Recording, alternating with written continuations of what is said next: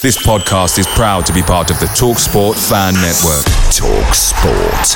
Powered by fans.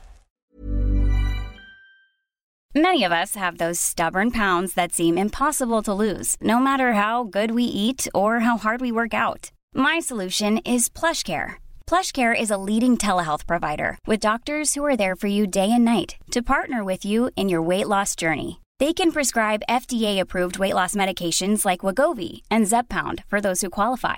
Plus, they accept most insurance plans. To get started, visit plushcare.com/weightloss. That's plushcare.com/weightloss.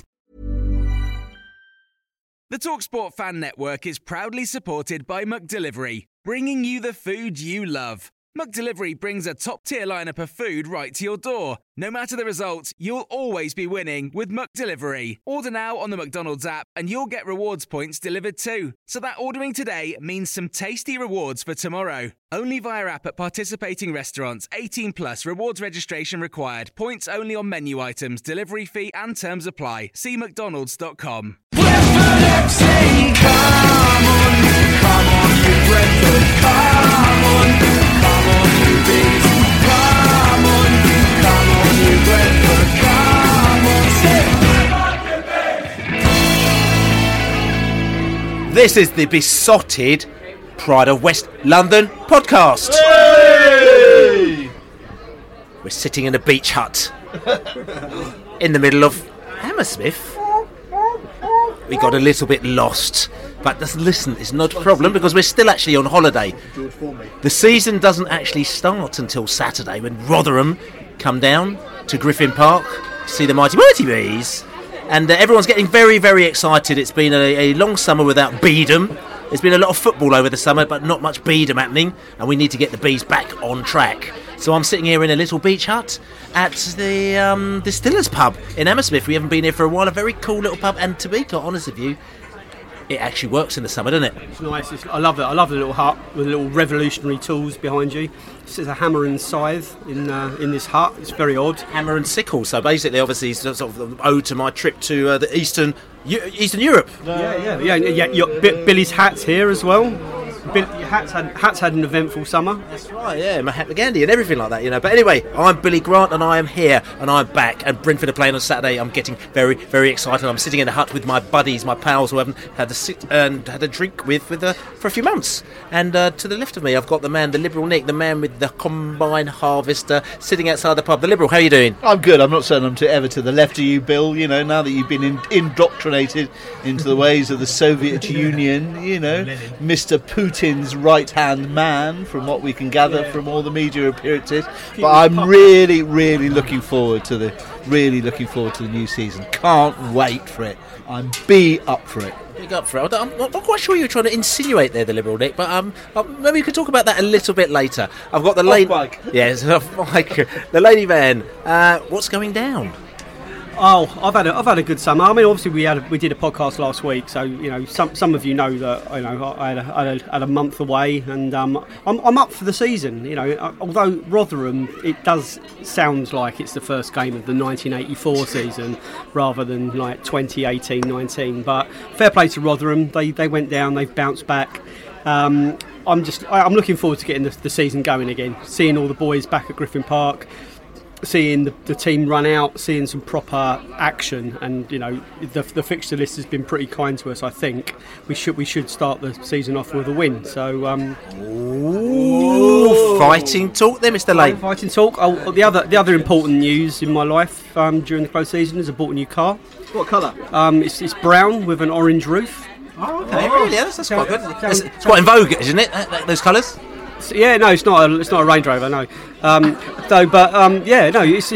quite nice. It's quite nice, yeah. You know, brown with an orange roof. What could go wrong with that? I'm about to tell you something. Like I said to you, there's lots of brown and orange going around at this very moment in time. We got the Jimmy Mac. The Jimmy Mac is in the house, so we haven't seen you since last season. Jimmy Mac, how are you doing? Yeah, very well.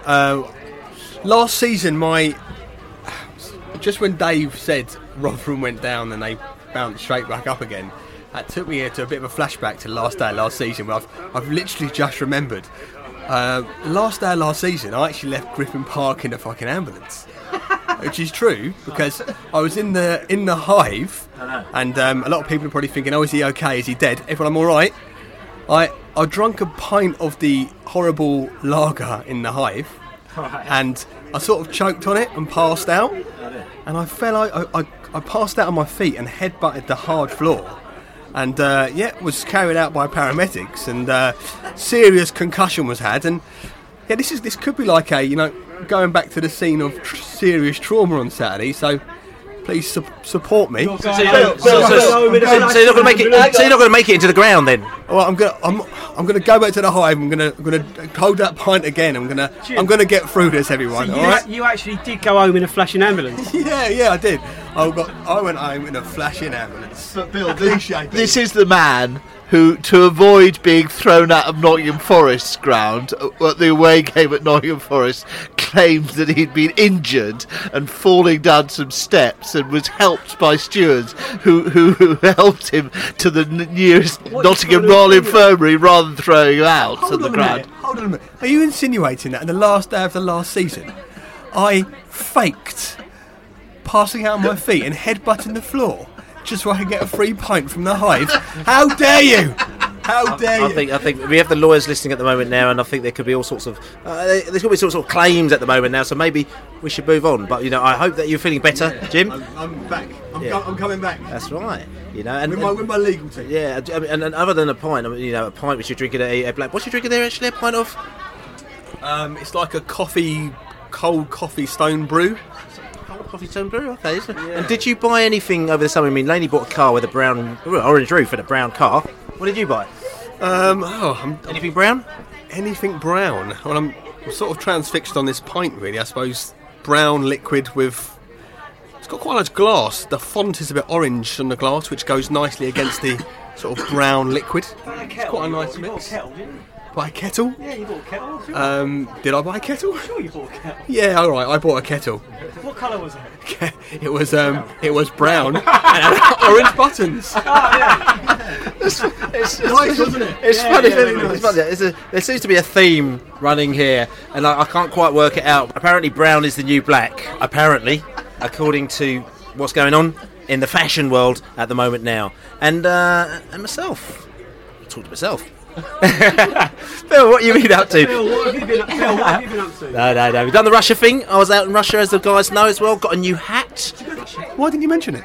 I just thought I'd mention it. You know what I'm saying? Yeah. And I actually bought a brown top in Russia. A brown top with orange shoulders as well out in Russia. Nice, yeah, good. It sounds like a nice top. Brought it out there, and there's a couple of Russians running around with a brown top with orange shoulders now as well, which is it's gone international. This is what Putin stormtroopers are now wearing, is it? You know, you know it goes, mate. You got to get them all on the fashion tip, But it was good.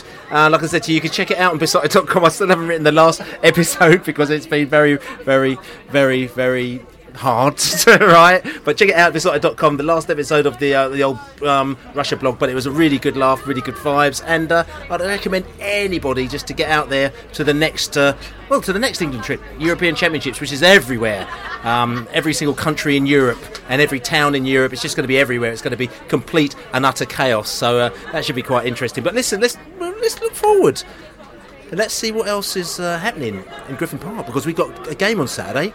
And if we've got a game on Saturday, then we need to have a team playing on Saturday. And that team is playing on Saturday. We're a little bit confused because we don't 100% know who's playing, because there's a lot of rumours flying around at this moment in time. So what we're going to do is we're going to come back after this twang, and we're going to talk about Brentford. We're going to talk about our team. We're going to talk about predictions. We're going to talk about Ristic. We're going to be talking about all sorts of stuff. We've got new sections, Bill. We've got new sections as well. We've even got Five from the Hive.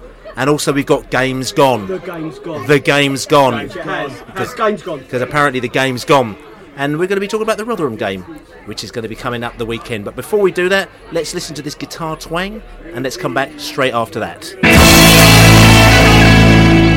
So yes, the season is upon us, but of course we can't talk about matches and our team without talking about players who may be coming, who may be going.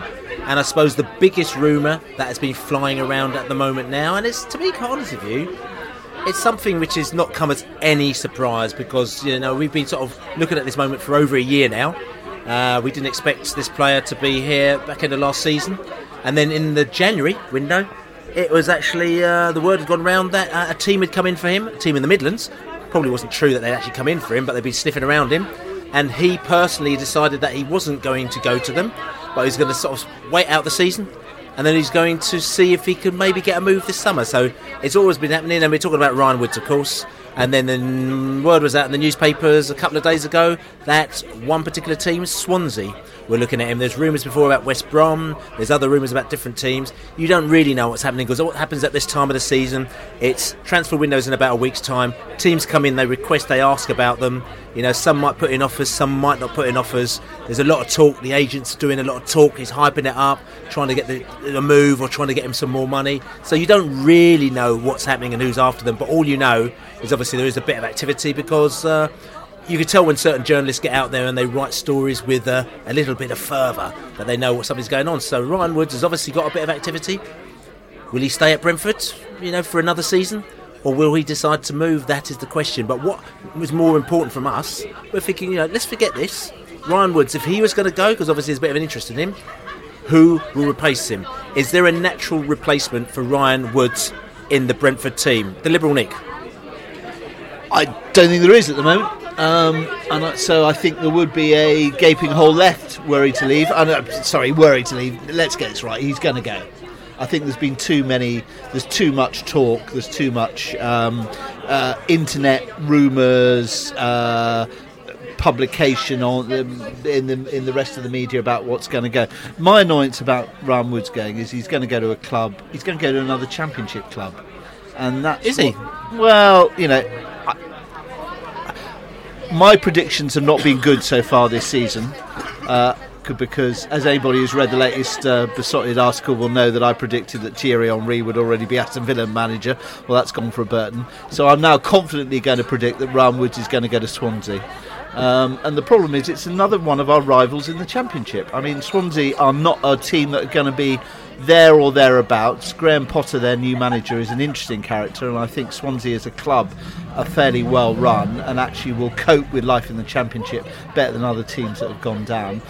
And but they will have money to spend because the Premiership money is ludicrous. The payments they get for having come down means that they can buy who they want to choose, and it's a shame that we'll be losing a player to potentially one of our rivals. But to be fair, we did lose Scott Hogan to Aston Villa. We did, but I mean, we lost him for Aston Villa had problems. I think Swansea are more geared up to do better in the Championship than Aston Villa were when they went down.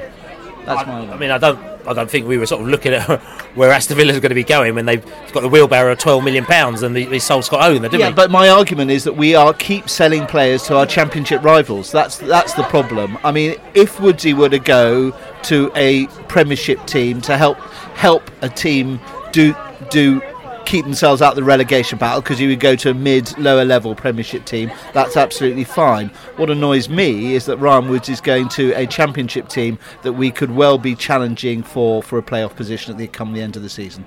Laney, will we miss Ryan Woods, or to the question, how badly will we miss Ryan Woods? The original question was, is there anyone else in the team that can replace him? The answer to that is no. I'm not sure there's anyone else in our price range that can replace him. He's probably the best midfielder I've seen in a Brentford shirt for a considerable amount of years. In fact, it might be. He's probably in the top 3 or 4 of my all-time Brentford midfielders. We get the ilk. He's like once in a very, very blue moon. So he's going to be difficult to replace. Full stop. If he's going to go anywhere, I'd want him to play first team football and carry on playing the way he does. Swansea will allow him to do that. I agree with Nick that it's going to be a little bit of a shoot yourself. That he's going to go to a team that could potentially take points off us this season, but he's a great talent, and he deserves a platform to go on and prove himself. Swansea have got parachute payments for the next 2-3 years. They stand a good chance of going back up. They've got the budget to do it. I'm going to miss him if he does go, but there's a chance he might stay too. So let's just watch how it pans out. I just hope that we get a lot of money for him if we do go, and then but it's his turn, Bill. To be honest, a lot of the players that we've had, they come in, they do their stint, they prove they're good enough, and then they move on. Woods has proved it, and if he goes for triple, 4 times his salary, then good luck to him. It's interesting you say that as well, because I'm also doing another article which will be out probably on Thursday or maybe Friday morning, talking to all the bloggers from all the clubs around in the Championship, from Aston Villa all the way down to West Brom. And it's interesting because the Swansea blogger actually they see this season as a consolidation season. They say that they're in a bit of a mess at the moment now. The football that they were playing is not exactly the same, staff coming and going, so they actually don't see themselves as doing anything this season, but they just want to consolidate, and I think they put themselves down as about 13 or 14. So it's interesting, whether Ryan would see themselves as going in there being part of a building block where maybe they might go up the following season, or if he's just going there for the money, or what the score is. Just the only thing I would sort of like, just to finish off, that for all his strengths, he's great to watch. He's brilliant on the ball. He drops back, he collects it, and he sprays the ball wherever he wants. Doesn't score enough goals. We could possibly improve in that area, not in terms of a player that looks great and pleases the fans, but someone who's technically better at scoring, defending and attacking and scoring goals. Yeah, I'm a big fan of Woods, obviously, but I think you might be onto something there. He's really easy on the eye. The way he'll find a bit of space, he'll make space for his first touch if he hasn't got space, and he picks a very nice pass. Not a particularly incredible defensive midfielder in the tackle, doesn't really score goals. Maybe I'm just trying to convince myself that we're not going to miss him. Sounds that's what's happening, but we are going to miss him. It's true. What's frustrating about Woods going for me is that it seemed that we were almost getting to the end of a pre-season where we hadn't sold any key players, and there was no noise around key players going. And the 11th hour, that looks like that might happen. So it's a bit of a frustration, but our model remains the same. We have to let him go. We're really, really heavy in the middle of midfielders, though. So it does make sense to let one go. A midfielder, that is. I'm not pointing any fingers at you, Laney. But I'm not letting one go. Yeah, that's what I meant. There's no like-for-like player in the middle there. We smelt it down there. Yeah, thank you. We digress. But Josh McEachran, maybe he's a player. He's probably in the closest we've got being the same mould as Woodsy, but he can only do it for 3 or 4 games a season. I get a sense that he's the sort of player that he'll have 3 or 4 games, then he'll go and reward himself for a night out, and he lets his diet go, and his fitness level drops that 3%, which means he's not as effective as he could be. Where he has Woodsy has the discipline, but. Good point about McEachran, because McEachran has been bigging himself up, hasn't he, in the close season. He's been saying he's good enough to play for England. He's good enough.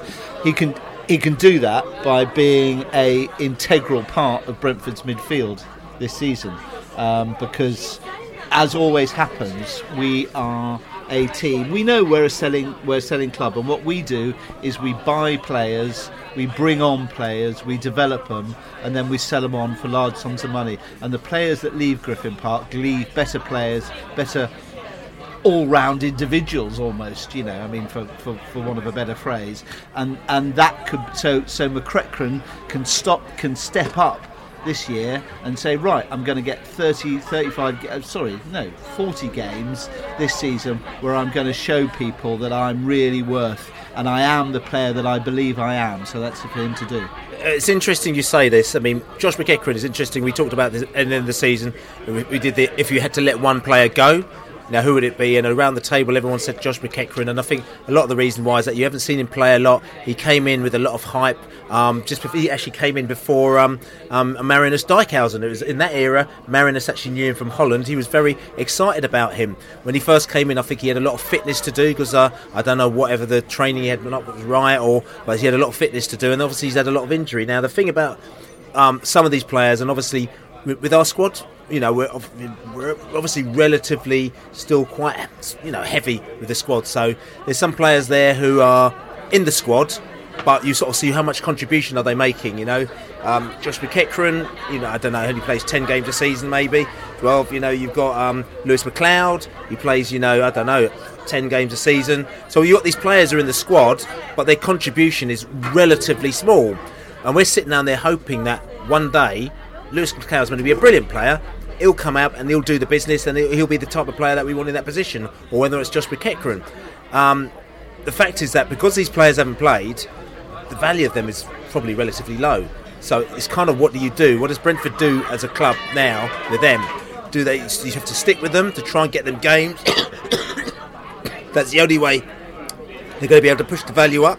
And also, if they believe in these players, apparently I've heard that Josh McEachran is going to be a wicked player when he's fit and when he's playing. So as a club saying, actually, we want to get you to that stage because we believe in you, we're going to push you, and then maybe actually he might put him in that position. I don't know, because I don't see him week in and week out. I'm not in the training field, and neither are us lot. We just want to see a team out there that's performing week in, week out. So I think it's a bit of a difficult one with us, but they've obviously a bit of a faith because they've really stuck with those two players for a long time. I think McLeod's another one who could maybe step into that Woods role-ish. Him and McEachran and McLeod, probably at different stages. You give McLeod the benefit of the doubt. He showed flashes of being like a really good player, but he clearly has suffered with genuine injuries.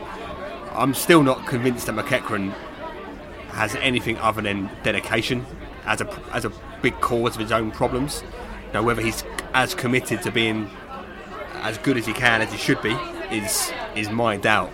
That might come from the fact that he was on big money at Chelsea when he was 18 years old. But if he wants to be a success in this Brentford model, he's 25 years old now. If he has another poor season at Brentford, he's 26, and he's near the end of his career in the beginning, and he'll end up, his next move will be down to Wickham, as opposed to a Swansea or a Burnley where they can pay him big money. So he's clearly a good player. He can pick a pass when he's on his game. He's good, but. I think the problem is we just don't know enough about these players. We've just not seen enough of them in the first team. Every time McLeod and McEachran seems to have a sort of a series of first team matches, they get crocs. Whether that's unlucky, whether that they're just too fragile, I don't know. I know that from what I hear, the powers that be, they really rate McEachran. They've obviously rated McLeod to stand by him, give him new contracts even when he's injured.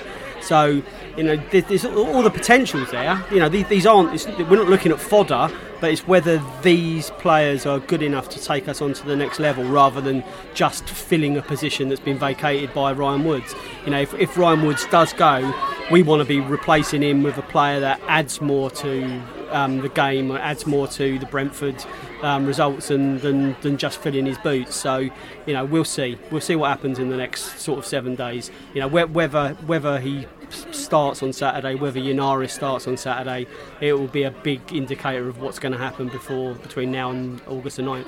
And talking about players, and talking about replacement, because obviously we were talking about if we were to replace him from within.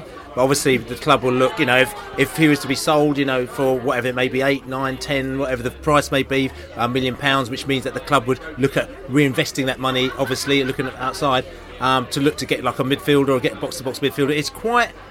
It's difficult. Talking to my sources, the tomato sources out there as well, it's a very, very difficult position to fill, because obviously, it's a specific position. Lots of teams want a shit-hot box-to-box midfielder. So, for us to try and attract it as opposed to other teams, it's very, very difficult. When Ryan Woods came in, we got him from Shrewsbury. They had just been promoted from the second division to the first. He was one of their key players. We bought him in, but he was also still very green at the time. He was a great enthusiasm, but tactically, Brentford had to sort of teach him a lot of things over a year and a half, to look around him and to play in a particular way. So he grew with us. So he grew to the player he's been over a year and a half now, 2 years, and he's the player he is where people are coming in for him. The difficulty now is that, we're not looking to probably pluck a player at the moment like Ryan Woods from a second division or a first division. That's not what we're looking to do. We're trying to find somebody who's a bit more experienced, somebody who could slot back in. And that's obviously going to cost money, and then other teams are going to be after them. And will that player want to move to the Premier League or to move to, I don't know, the Spanish league or whatever it may be, instead of moving to Brentford? Czechoslovakian league. Yeah, Czechoslovakian league. It's going to be a difficult scenario again. So we don't know what's happening out there. So it's almost like you could see the progress that Brentford have made after 4 years of being in this division. What you've got now, you've got a situation where, and I say it when I'm laughing, I'm saying teams come in and buy our players that they're cool with us, but Josephson and Egan, we're like, okay, there you go, thanks very much, and we sold them and then move on. So teams are actually looking to do that in our division. Our rivals are buying from us players that we're okay with, but we're quite happy to let go.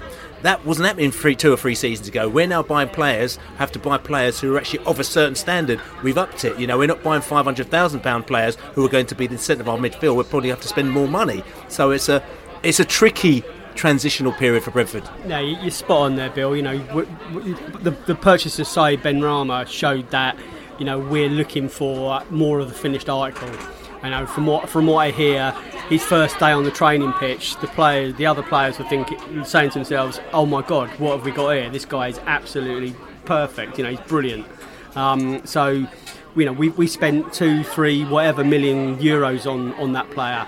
We're not looking at 500. We might be looking at £500,000 players too, in different positions, but not to go straight into the first team. Woodsy went pretty much straight into that first team in that first game he played up at Leeds, and he looked great, but he wasn't quite ready. But in the 3 years that have followed, he has really matured, and that's why I say it's probably his time to go. And that's part of our model as well. We have to let these players move on. That's the way the replacement want to join us. Saeed Benrahma, he probably doesn't want to join Brentford. He probably would love to join Fulham in the Premier League, but he's seen that if he can go and prove himself in the Championship, he's going to get his move to the Prem. So it's the players talk to players, agents talk to agents, and allowing people to go allows us to then bring in quality replacements. And there are fans, and I get frustrated too, all of us get frustrated. If we could keep the best players over the last 5 years, we may be in the Prem, but that's just not the way it works. It's not the way football works. Talking about players, we've got to talk about a player that came in. We talked about this on our radio show on Monday. The Love Sport radio show is actually moved to a Monday evening now, 9 o'clock on Love Sport Radio, and you could just check it out, lovesportradio.com, and it's on DAB and digital. So we had a little chat, and on that day we had actually signed Julien Janvier, the French defender, and that was interesting because he had come into the team and he is seen as the experienced defender. We'd lost obviously Bieland, and we're looking for an experienced defender, so we decided to pull in a 26-year-old, which for Brentford that is experienced. Doing the research on him, first of all, the Rams fans, or the Rims fans, the team that we bought him from, were very, very unhappy with Brentford and him going there. They thought he's going to go for £10 million to various teams. Toulouse were looking around him, and they were so unhappy. There was all sorts of teams like Brentford going on, as we said, and they were slagging us off, to be fair. Your French accent is penible. C'est penible. Yeah. What did they say? There was something about there was some sort of custard reference. That's right. Yeah, and then we have to talk about that as well. We got the arse. Not only we got the milk, something like that. We also got the arse of the creamer. We put it for a simple translation tool, and apparently we got the arse of the creamer, and we're still trying to work out what the arse of the creamer is. But apparently we've got it, and apparently it's very good. And the French weren't happy that apparently we got a player with the arse of a creamer. But anyway, yeah. But anyway, we should move on. But like I said to you, but this Janvier again, he is a good quality central defender. He's fast. He's mobile. He's a ball-playing central defender. I think that the template that we try and use is, James Tarkowski, great player for us, went on strike unfortunately, so he blotted his copybook with us, but he's a good player, and he's going to be playing for England very soon as well. We're looking for the next James Tarkowski, you know what I'm saying, in effect. Ball-playing central defender. Smaller ears. Yeah, that's right, not as big ears. So this is quite interesting, and again, there's a lot of people have said that he's an absolutely fantastic player, but also talking about Maupay apparently convinced him to come to the Beast. Yeah. So there's a little bit of Maupay action. What did he say, Bill? You're fluent French. Yeah, he said to him, "You must come to Griffin Park." And he did. It was as simple as that, you know what I'm saying? So I'll tell you something, mate. Reeves. That's right, Reeves. It's not worth the paper it's written on. It's dreams. So anyway, you can tell it's summer. We're still struggling. But Nico Yennaris, I have to mention as well. We're going to talk about Nico, Yeah. Apparently. #NY8. Apparently, #NY8. There's obviously talk about Nico going to China. I think a lot of people have heard that rumour. What we're hearing is that may be happening, but there may be a loan in between. Stag do in Sparta Prague, yeah. I think it could be the same Chinese owner that he ends up at the Chinese club in China. Nico's got Chinese heritage, so there may be a kind of an extra incentive to go there for So it. basically, you might think he might play for China. Is what you're saying? Reckon he could, mate. Reckon he could. You think he's going to play for China? Don't you? I reckon he could. Yeah, I reckon. What's the odds he's going to play for China? Evens. Smart odds. Smart odds. Right. Okay, interesting. So basically, Nico is going to China. He's going to via Prague. He's going to captain the Chinese team, And they're going to win the World Cup. and they're going to win the World Cup next in Qatar. And he can play the guitar. Dude, Go to China via Prague sounds like your travel arrangements getting around to Russia. Yeah, that's right. Yeah. Well, you used to fly into Russia via Cuba, didn't you, or something? well, at least I was there. Oh. We should move on. Anyway, so You went to Russia? in fact, Jimmy, Low I did go to Russia. Yeah. Tell us, Bill. What did you tell us? I was going to tell you, but to be quite honest with you, I didn't think you believed me. How can you prove it? I don't know. I'm still working on that. Actually, We need some TV evidence or something. I know, but I've got a few tickets and I've got a few coasters, and I bought a few sort of and that's right, tea bags, and also there's a few other things. I don't know. Listen, I'll come back to you on that one because I'm struggling a little bit. But anyway, we talk about Yennaris. Tell you something as well. I mean, looking around and we're talking about the team, and we're talking about when we buy 200,000-300,000 pound players. Interestingly now, because those players might actually go into our B team, and then we got this path through, as we talk about all the time, from the B team to the A team, and that normally is the way for us to get the sort of slightly more underproven players, these younger players through. So we'll probably get the more experienced players, pay a bit more money, they go straight in the A team, and the other players will go to the B team and they'll come through.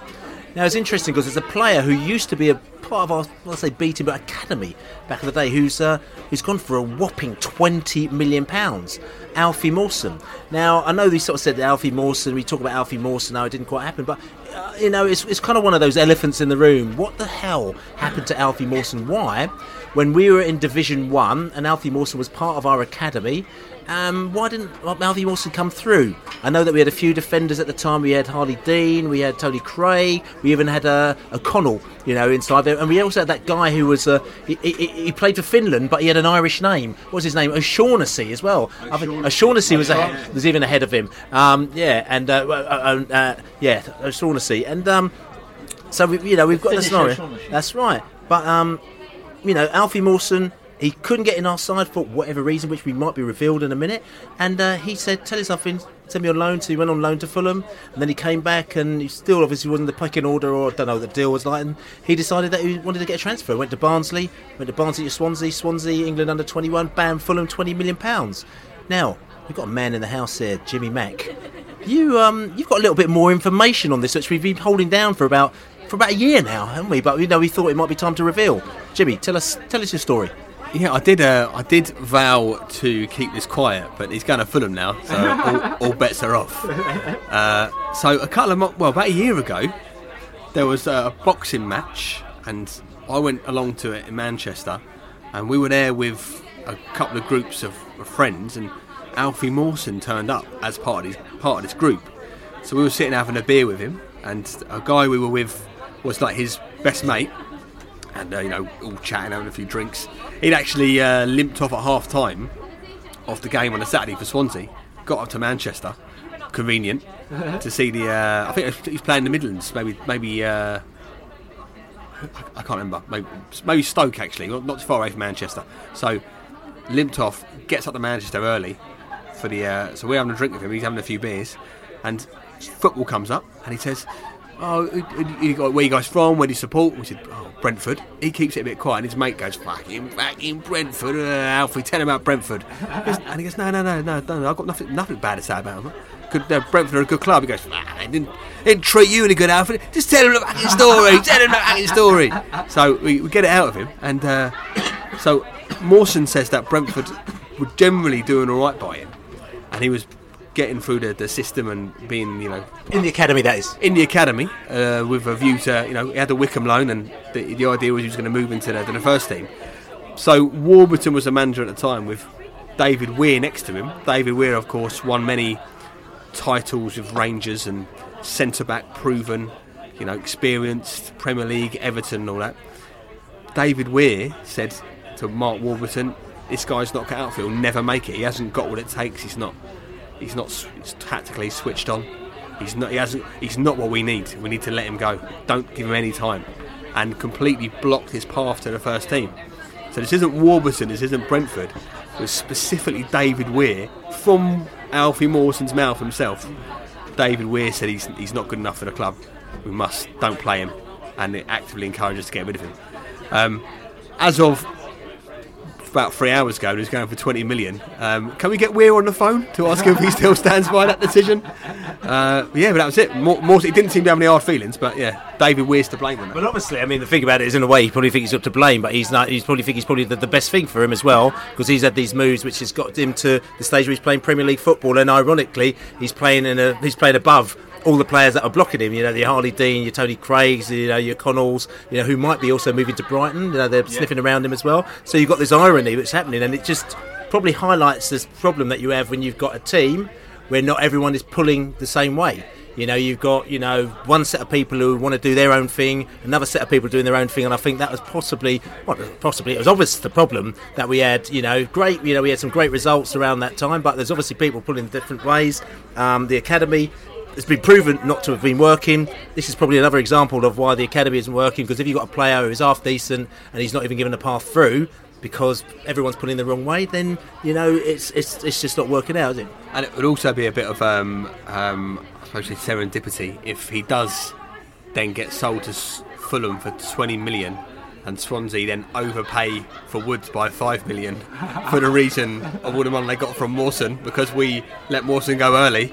It all comes round in the end, doesn't it? We were cashed in indirectly. That was always the plan, you see. So that is good. But listen, that's a little bit of transfer action that we're talking about. I'm sure there'll be more activity now. The transfer deadline is to the 9th of August, which is a few days after the Rotherham game. So we'll be waiting with tender hoots, no doubt. We've got a podcast next Wednesday. What should we do? Should we do a special podcast on the Thursday to sort of find out what player we might have sold on deadline hour? We'll see. We'll talk about that in the week. But we've got a few other things that we're going to talk about because the season hasn't started yet. And after this twang, we'll come right back to that.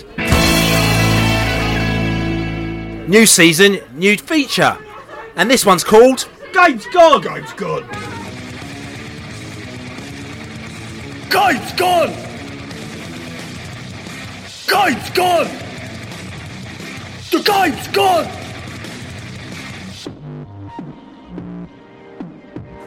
Welcome to a new part of the podcast entitled, you may have guessed it, The Game's Gone, where we'll be looking back at players or matches or just memories from days gone by that we think are relevant today still. Today, we speak to Greville Waterman. He's the author of Ooh Ah, the Bob Booker story, available in the club shop and through Amazon or online through any bookshop. And Greville looks back at a player who's still, after all these years, very, very close to his heart. Winger called Ollie Mansley. Over to you, Greville.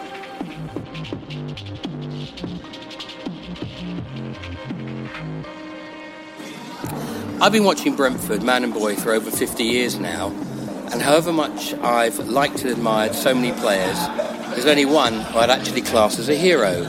And he and the others who come very close to that accolade all come from the same era, the late 60s and early 70s, a time when I was still young and impressionable. And in those more innocent days, I still saw some of the Brentford players in a heroic light. My first years watching the Bees passed by in a blur, as the players were largely faceless and indistinguishable to me, as I was still earning my spurs as a supporter and was not yet able to identify them as the individuals they were. Alan Mansley was the first Brentford player who truly stood out to me initially, as much for his looks as he had the long flowing locks and sinuous gait of a George Best, as for his ability. In an area of plebeian mediocrity, when players with real flair and talent were the exception rather than the rule, particularly at Brentford, Ollie Mansley completely broke the mould. He played with passion and effervescent joy. He galloped down the left wing with gay abandon and beat his opponents, sometimes more than once, by virtue of a combination of pace, body swerves, dribbling ability, trickery and the precocity of youth. He had the year of his life in 1968 when he was touched by the gods and scored goals of every hue, swerving free kicks, rasping volleys, solo runs, clinical angled finishes, even a looping 20-yard header over a seemingly mesmerised Halifax goalkeeper. I followed him with the rapture of a starstruck 13-year-old, and he could do no wrong in my eyes, and I ached to be as talented and handsome as he was. However, like all the best heroes, his fame was glittering but transitory and short-lived, as he was irrevocably hobbled by the thuggery of the pantomime villain, Chesterfield's Keith Kettleborough, and I can still see that sneery, bald face and bald pate. And he never truly recovered his pace and verve. And within a year or so, he was gone, and his career withered on the vine. Alan Mansley remains a hero to me to this day, because he was the first Brentford player who stirred my emotions and made me realise that football was a beautiful art form as well as a sport, and that there was room for guile and intelligence as well as organisation and brute strength. The fact that, despite his outrageous ability, his career never reached the heights that had once looked likely, was truncated through injury, and that he also died tragically young, makes him even more of an heroic figure to me, if a more tragic one. I never spoke to him, I never dared to do so, and can only hope that the man himself lived up to the image. Thankfully, I'm reliably informed by others who knew him that he was indeed a lovely young man, and I'm glad to hear so, and I miss him to this day. There were others of that same long-past generation who I also revered, although not to the same extent that I hero-worshipped Alan Mansley. The likes of Chick Brodie, Gordon Phillips, Peter Gelson, Alan Hawley, Alan Nelms, Jackie Graham, Roger Cross, John O'Mara and Bobby Ross were all talented players who gave the club long, loyal and dedicated service. I admired them all, but none moved me as much as Ollie had.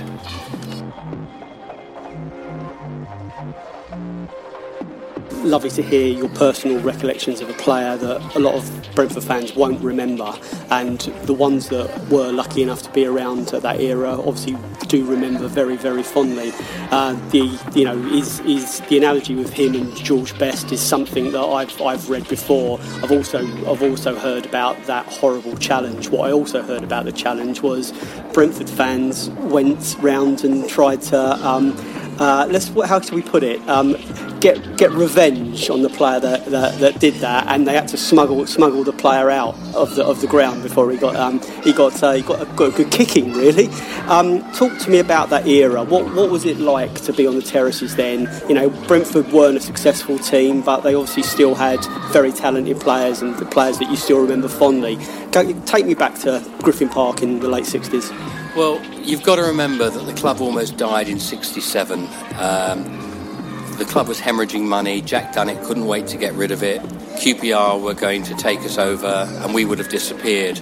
Although, as Mr. Dunnett said to us, you know, there would have been a club still playing at Griffin Park, even though it wasn't Brentford. You should still have got behind them. Well, football fans aren't like that. So we were whole below the waterline, and it was all about economy and savings.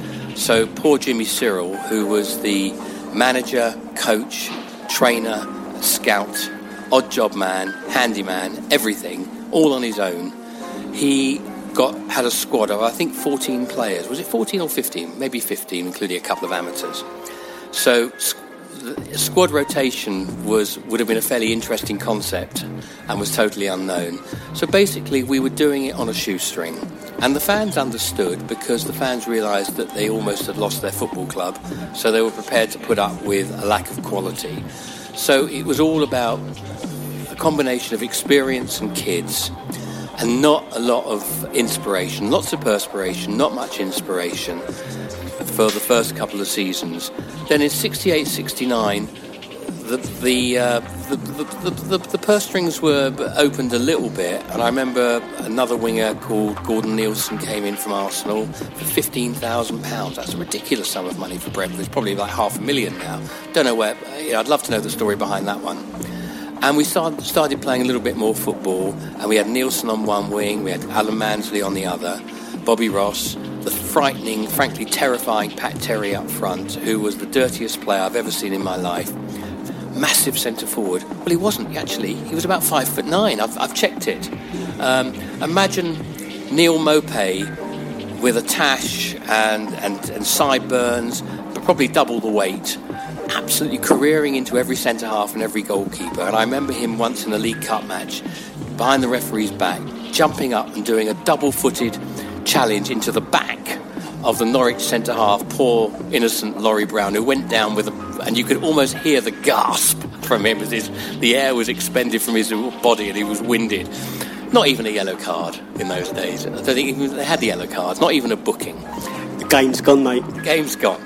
So basically, it was all right because at least we had our Brentford to watch. The football wasn't fantastic, and Mansley was like a breath of fresh air because suddenly we'd signed someone who could play. We'd signed someone with skill. All right, Alan Hawley was a very skillful player, and then you had Gelson and Nelms, Bobby Ross, all very good third division footballers, and that's not to denigrate them, but they didn't have any spark of inspiration. Mansley did. And then Frank Blunston came along and made us into a bit like Phil Holder. He made us into a very hard team to beat, and he didn't really fancy wingers too much, but he brought back, but John Docherty came back, and John Docherty was the winger, and John Docherty was a very disciplined winger, and we would play with the massive John O'Mara up front and Roger Cross until, of course, he got sold, like everyone would get sold at Brentford. And there was no room for Mansley, who was crocked by I was about to use a bad word, Keith Kettleborough. And you're right, he was smuggled out of the ground, and apparently the bus stopped outside the Ealing Road terrace, and he literally sprinted down the Ealing Road steps into the bus and back to Chesterfield. But he'd done his job. He had crocked Mansley, and frankly, he had a great season. He did come back from that, but he was injury prone. He got injured the following season. Blunston didn't want two wingers. Docherty was in the team, but he then faded. He went to Fulham, absolutely Fulham. Played one game for Fulham on loan. Went to Notts County under Jimmy Cyril and Jack Dunnett. Had a season or so doing okay there. But he was out of the game while he was in his mid-20s. Who knows why? Never found out. Was it injury? Was it attitude? I don't think so. But there again, I look at him through, rosy-hued aspect. He was a lovely guy, apparently. Who knows? But he never made it, and he should have found fame and fortune. So he was the first person who stirred my emotions because there wasn't much else at Brentford so exciting. And, in stark contrast, there is money to be spent at Brentford these days, and we have got a lot of attacking wide talent and flair. Is there anyone currently at the club who could get close to Mansley, or do you think that the game's changed so much now that it's impossible to draw parallels? Well, the game's changed because Mansley would generally have a right back against him, and if he beat his right back, he was in. He didn't have the winger tracking back. He didn't have a shield in front of the back four to one man, and he was in on goal. And generally, he would score. He was a very, very good finisher. I think he was two-footed as well, mainly left-footed. But again, I remember a few with his right. But who knows? Maybe I'm imagining it. No, there's no one like him now. Funnily enough, the only one who I think might possibly get there. Sergi Canos could, because Sergi reminds me a bit of Mansley, just more in attitude. I mean, Sergi is a lovable Labrador. And maybe Chidozie Ogbene, who's going to be a similar type player. Players who are direct, players who want to score goals, players that want to beat their man, but probably only once, not 4 times. So maybe one of those two will seize his mantle. It would be lovely if they did. So that's your first instalment of The Game's Gone with a Brentford flavour. Today we raise our glasses to Ollie Mansley. Ollie, wherever you are now, I'm sure you're looking down and seeing what's happening at Brentford with joy and pride. We miss you. You were great.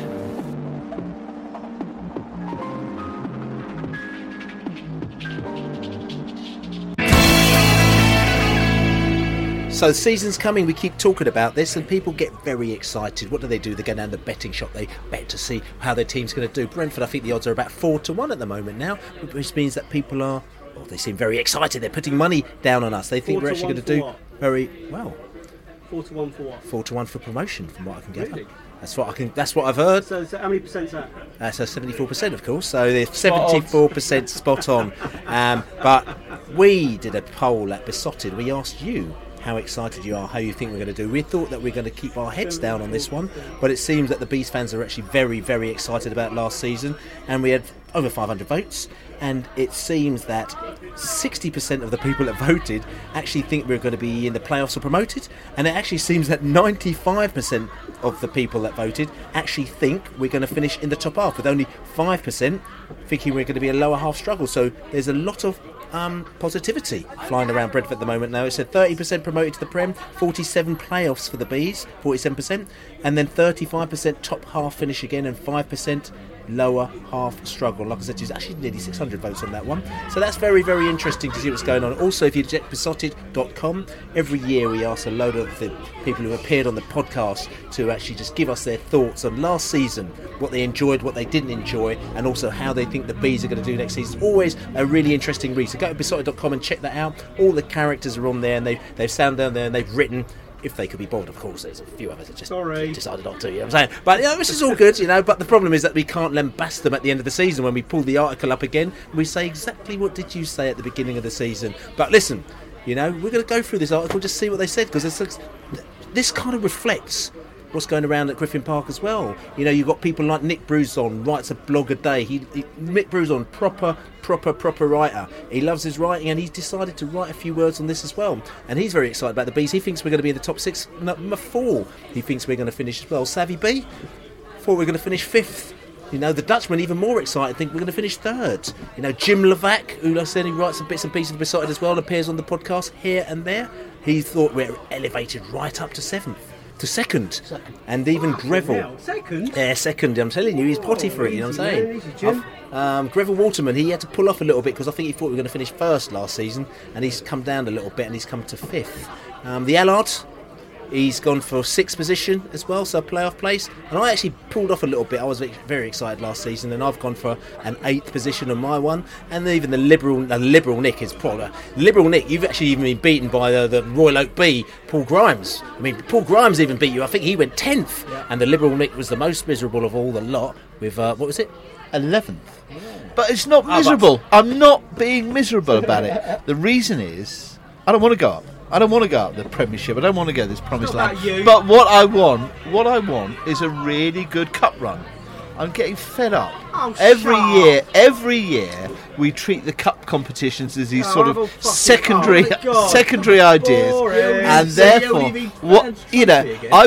I was watching a fascinating documentary. Documentary about Bill Shankly. I'm getting real dog's abuse here, which is real unfair. And Bill Shankly established Liverpool as a leading club by winning the FA Cup. The first trophy Bill Shankly won with Liverpool was the FA Cup, and that established it and Liverpool as a top team. What needs to happen is we need to win the FA Cup, and therefore we can see ourselves really rising up the ranks, and that's why I want 11th. Solid position in the league, a good cup run, league or FA Cup, I don't mind. Read the article. I'm really sorry about that last bit. Everyone. Okay, well, let's move it on, and let's just go back to the article and we'll talk about it. Now, as we're looking back at last season, and we just want to say it's interesting because the resounding moment that seemed to make everyone really happy and everyone laugh seemed to be the Birmingham situation.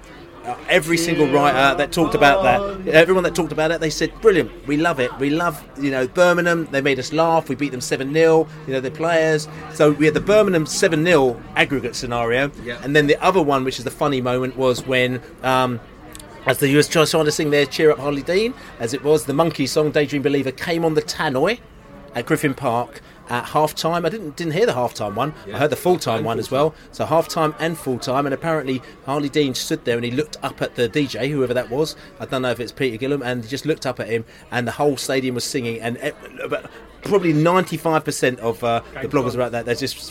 They wrote about that moment, saying it was funny. I know there was a few people. There's a few people there who actually thought, we're not. We don't think it's very, very, very wise thing to do that. We don't think it's very funny. But the fact is, a lot of people thought that it actually really mobilised and brought the fans together, and we were one for one. Funny moments, Liberal Nick.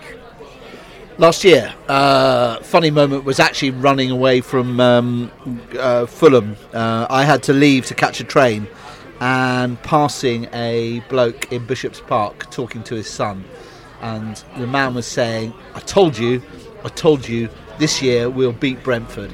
At that precise moment, you could hear from the away end this huge cheer going up, because we all know what happened. Neil Maupay scored that goal, and I tried to look at the guy, and the guy's face sunk, and he thought, there I'm going to I've let down my son again as Brentford beat the Fulham.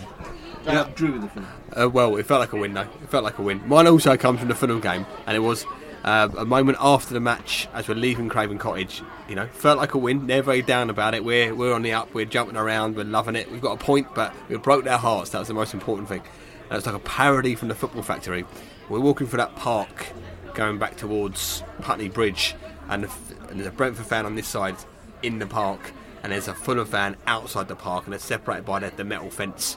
And they're both giving it the bigger than each other. Yeah, you want some, you fucking want some, you Fulham, you fucking want some. No, there's a fence, and they're walking along, and they're all very safe. No one can touch each other. And as they keep walking, there's a big gap in the fence. The fence, out of nowhere, stops. The fence is no longer there. And now's the time, guys. You can have the fight you want.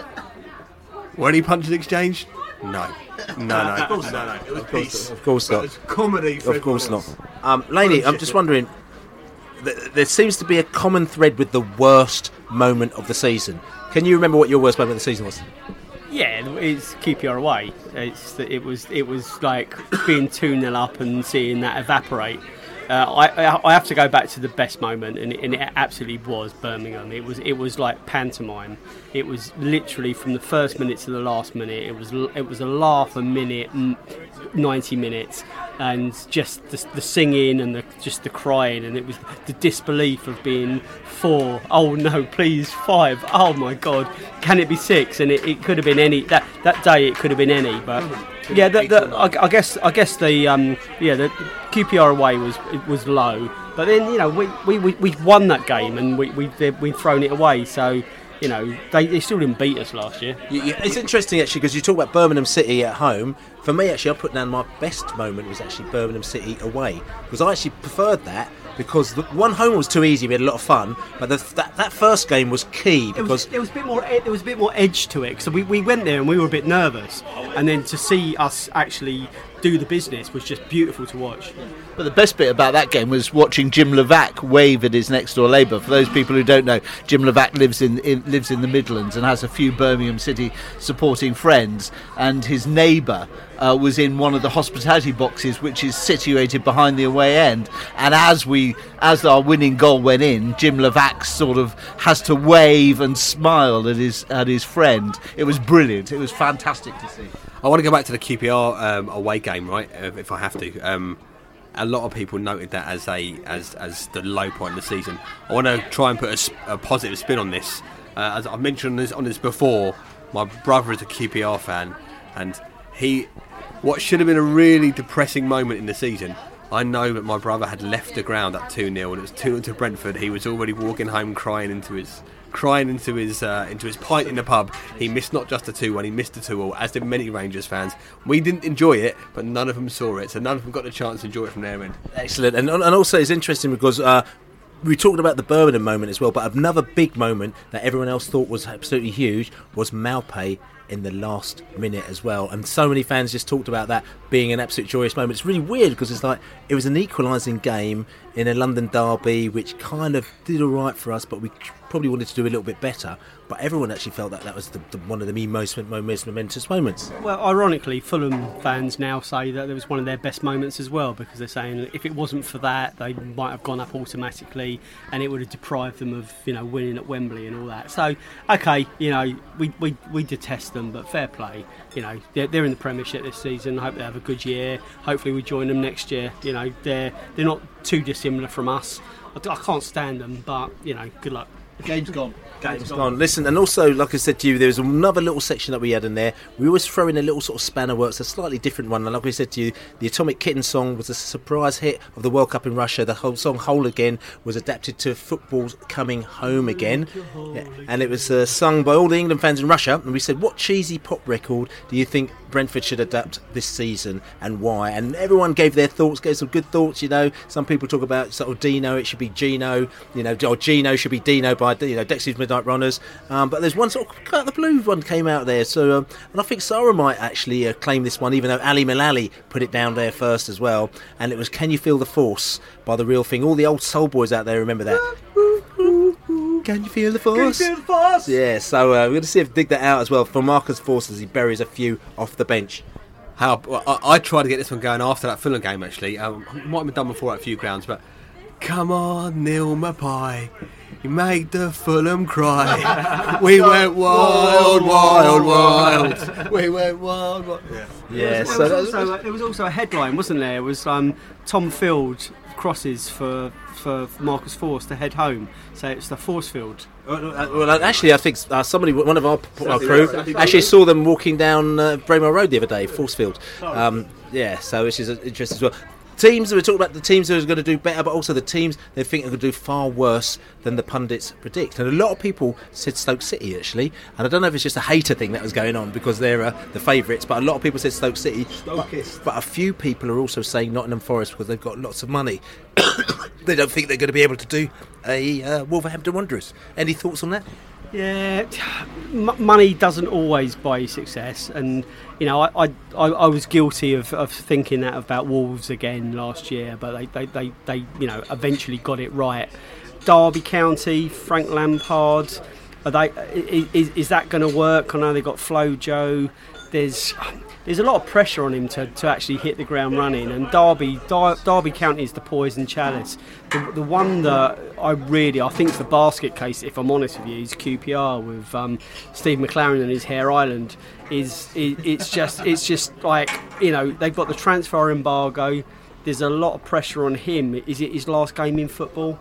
You know, QPR, it's all poised to go very wrong. QPR is an awful job to get at the moment. Yeah. You must be pretty desperate to take that job. You would be really desperate. No money, no good players. Yeah, going down.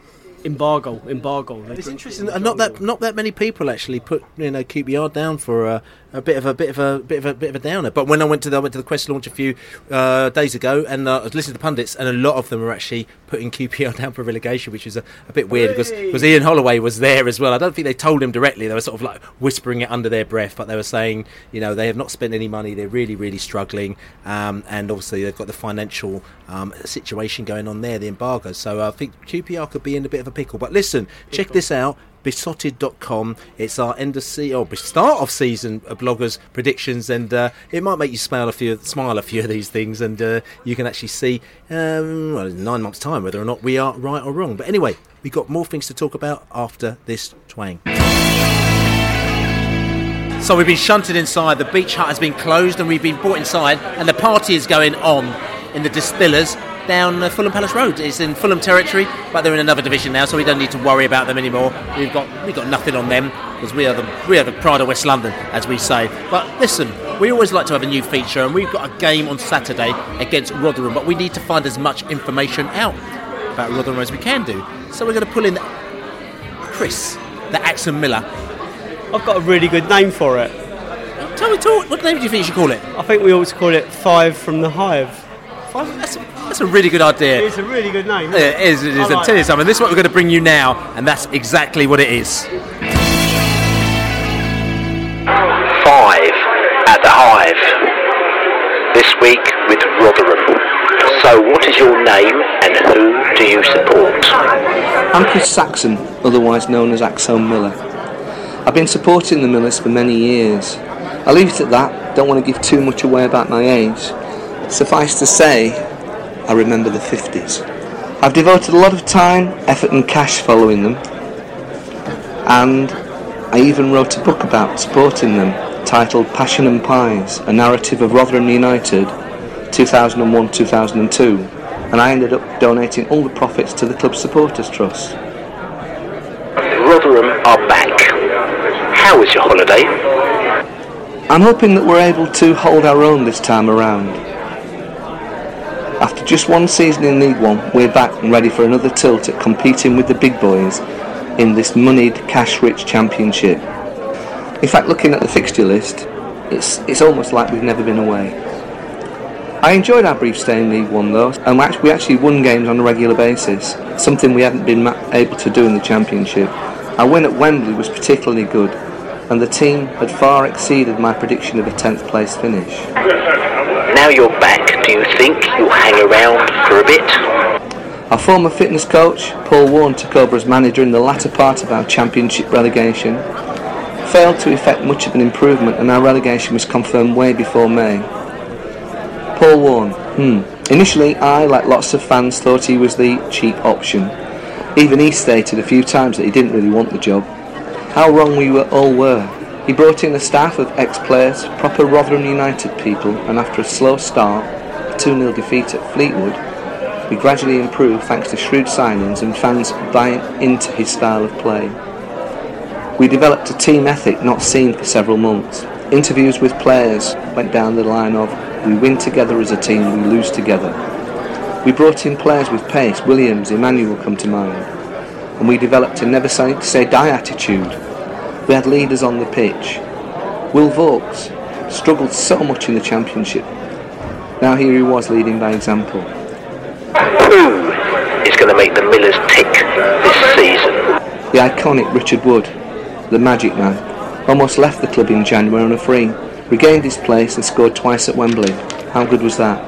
Quite the opposite. He's proved inspirational up front, leads the line with skill and control, and he should perform well in this league, where there's better football and better footballers. We did sign Matty Palmer from Burton, allegedly for a substantial fee towards the end of the season. Up to now he's only played a bit part, but I expect great things from him. He's a real footballer and could prove inspirational in the midfield. Describe one thing you need to ensure you have a good season. Can we confine the pundits and avoid a quick return to League One? I'm hoping so. We're certainly fitter than ever and will compete for every one of that 90 minutes. What we do need to do is avoid injuries. We have a reasonable sized squad, but some of them are young and untried. They might find it difficult to step up if one or more senior players get injured, and we also need that bit of luck. A trip to sunny Brentford on the opening day of the season. What more could you have asked for? How will the game pan out? So here we are then, just a few days away from our opening fixture. A trip to our mates at Brentford. It should be a good day. Brentford provide a good example of what can be achieved with the right signings and careful planning. Like us, they're something of a small fish in a big pond, surrounded by more illustrious neighbours. I'm hopeful of a good result though, a draw at the very least, but it will be a difficult game and a big step up. We brought in numerous defenders in the summer and it might take a while for them to gel, so our defence might be suspect. We should be able to compete in midfield and up front though. Smith will be a real handful. On the plus point from our point of view, I've been to Griffin Park a few times in the past and I've actually never seen us lose there. In fact, when I lived in London, I even went there a couple of times to see Brentford play other teams. Come to think of it, I've never actually seen the Bees win at home. A good omen perhaps. Fingers crossed. My prediction? 1-1 draw, which would start us off nicely. Let the games begin. 5 at the Hive. So there we have it. Rotherham come down, and the Axholme Miller, who's very calm and collected and chilled and happy to be here again, coming down to Brentford. Never seen Brentford win at Griffin Park, so maybe you might have to ban him from actually entering the stadium, but Rotherham playing a different breed of football, actually playing a slightly more attractive style of football as well apparently, so they could be hard, and they battle from the first minute to the 90th minute, so it could be a bit of a toughie for the Bees. Rotherham, I mean, we haven't seen them play much. They beat Shrewsbury in the final at the playoffs. Probably that was against the Cards because Shrewsbury was the team who were right up there for most of the season. Do you think that we need to be on our guard on Saturday? Yeah, always. There's absolutely no easy games at this level. Sometimes you stumble across them, like Burton last year, away. You know, they were out of their depth, and you know we were too good for them. I'm expecting similar on Saturday, if I'm honest with you. You know, there's a massive gulf between the top 10 of the Championship and the promotion teams from League One. You know, we have not been, you know, an established Championship team for 5 years now without it meaning something. And you know, I think, you know, there's in the same way there's yo-yo teams between the Premiership and League One. There's yo-yo teams and the Championship. There's yo-yo teams between Championship and League One. Rotherham may be that team. You know, they might have a really good first season back or second season back. I think we're too strong for them, Bill. You know, I think they're the kind of park the bus team that we've become used to expect. So we need to break them down, but I think we've got enough about us. You know, we've been there, seen it, done it at the moment. So you know, I see nothing but 3 points for us. Score prediction? I'm going 3-1 Brentford. I mean, interesting. The Axholme Miller says they're probably less of a park the bus type side as well. And you know, like I said, they're going to be playing the ball out. So it's interesting. The good thing that he said actually was, I wish we might do in our favour. They bought quite a few defenders, and they may take a bit of time to gel, is what he's saying. So that might be a little bit of a fear and something that we might be able to exploit. The Liberal, I know you always look forward to going to Rotherham. Do you also look forward to them coming to us? I do look forward to going to Rotherham because I think the New York Stadium is a mighty fine stadium, and I enjoy the place. Last time we played Rotherham, Neil Warnock was their manager. I'm not so confident as Dave. The Championship this year is pretty impossible to call. I don't think there is one team that's going to run away with the league. I don't think there are 3 teams or 2 teams or even one team that is guaranteed relegation this season. So Rotherham, they're going to be up for it. I mean, you know, it's their first game back in the Championship. They're down in, you know, Brentford are I would suggest to teams looking in on Brentford, we are a good test of where people will stand in the Championship. Will they have a good season? Will they have a bad season? So I think Rotherham will fight for their lives. I think this will be a hard-fought game for us. I think we might just have enough to win if we've got enough strikers. 2-1. 2-1, and I don't want to sort of correct you and everything like that, but the last time we played Rotherham, they actually had the manager that they've got now, and he got them relegated, but they stuck with him, and then he's come back to them. Warnock was there the season before, and he actually saved them from relegation, and then this last season, the manager they've got now was there, got them relegated, but they stuck with him. But anyway, we'll move forward. Jimmy, I'm just wondering, we're playing Rotherham, but are we on a bit of a struggle, because we've got Malpay out, we've got quite a few players who have been injured. So, I mean, who's going to start and who's going to be leading the line? Well, yeah, first of all, it's great to be playing again in the Championship. Premier League, no games on a Saturday at 3 o'clock, and 20 games a season or whatever. You know, not enough games. League One, boring. Championship, brilliant to be in the best league we've ever been in once again. It's going to be a great campaign, can't wait. So this, it'll be a tough game on Saturday, I think. And Bill, exactly what you say is that although I haven't been to any friendlies, I've obviously been following them from a distance. I don't think it looks like our strongest team is probably unknown. Doesn't look like they've come close to playing together. So I'd be interested to see who they start with on Saturday, and that'll make it difficult. Rotherham will have the fillip of coming up from League One to the Championship. They've bounced back, so they'll be up for it. I still fancy to get the win. I think we've got enough experienced players in the Championship now, 3 top 10 finishes in a row. I think we'll do the business. I think we're actually going to do it by a couple of goals. I think the crowd are going to be up for it, and it should set the tone for another good year. 2-0 Beast. I honestly think it's probably the most entertaining Championship season ever this year. I think the clubs that have come down, they're going to actually try and play football. I think West Brom, they're football players, Swansea football players, Stoke more so.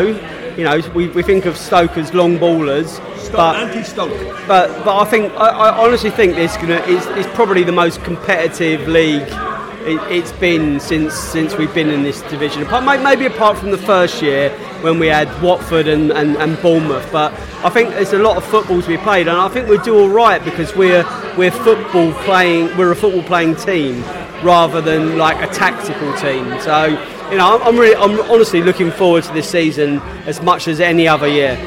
I think Rotherham are actually going to do better, and I've put that in my predictions as well, that everyone has thought they're going to do. They've written them off. Like I said to you, they're fitter. They play better football. They've got a couple of players out there, so we'll see how that'll do. For me, I think it's going to be tough.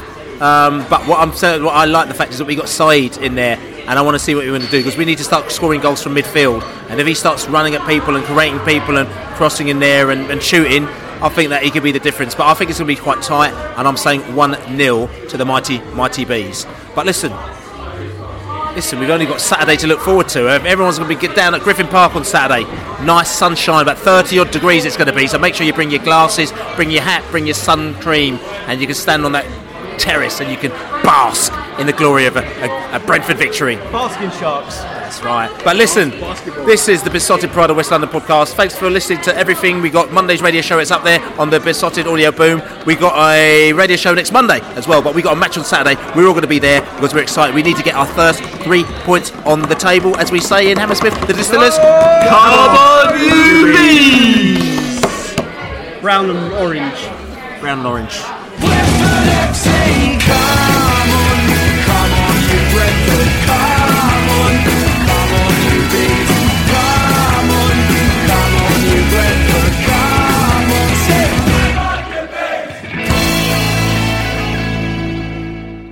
Away days are great, but there's nothing quite like playing at home. The same goes for McDonald's. Maximise your home ground advantage with McDelivery. Order now on the McDonald's app. At participating restaurants, 18 plus, serving times, delivery fee and terms apply. See mcdonalds.com. Even when we're on a budget, we still deserve nice things. Quince is a place to scoop up stunning high-end goods for 50 to 80% less than similar brands. They have buttery soft cashmere sweaters starting at $50, luxurious Italian leather bags, and so much more. Plus, Quince only works with factories that use safe, ethical, and responsible manufacturing. Get the high-end goods you'll love without the high price tag with Quince. Go to quince.com/style for free shipping and 365-day returns. This podcast is proud to be part of the TalkSport Fan Network. TalkSport. Powered by fans.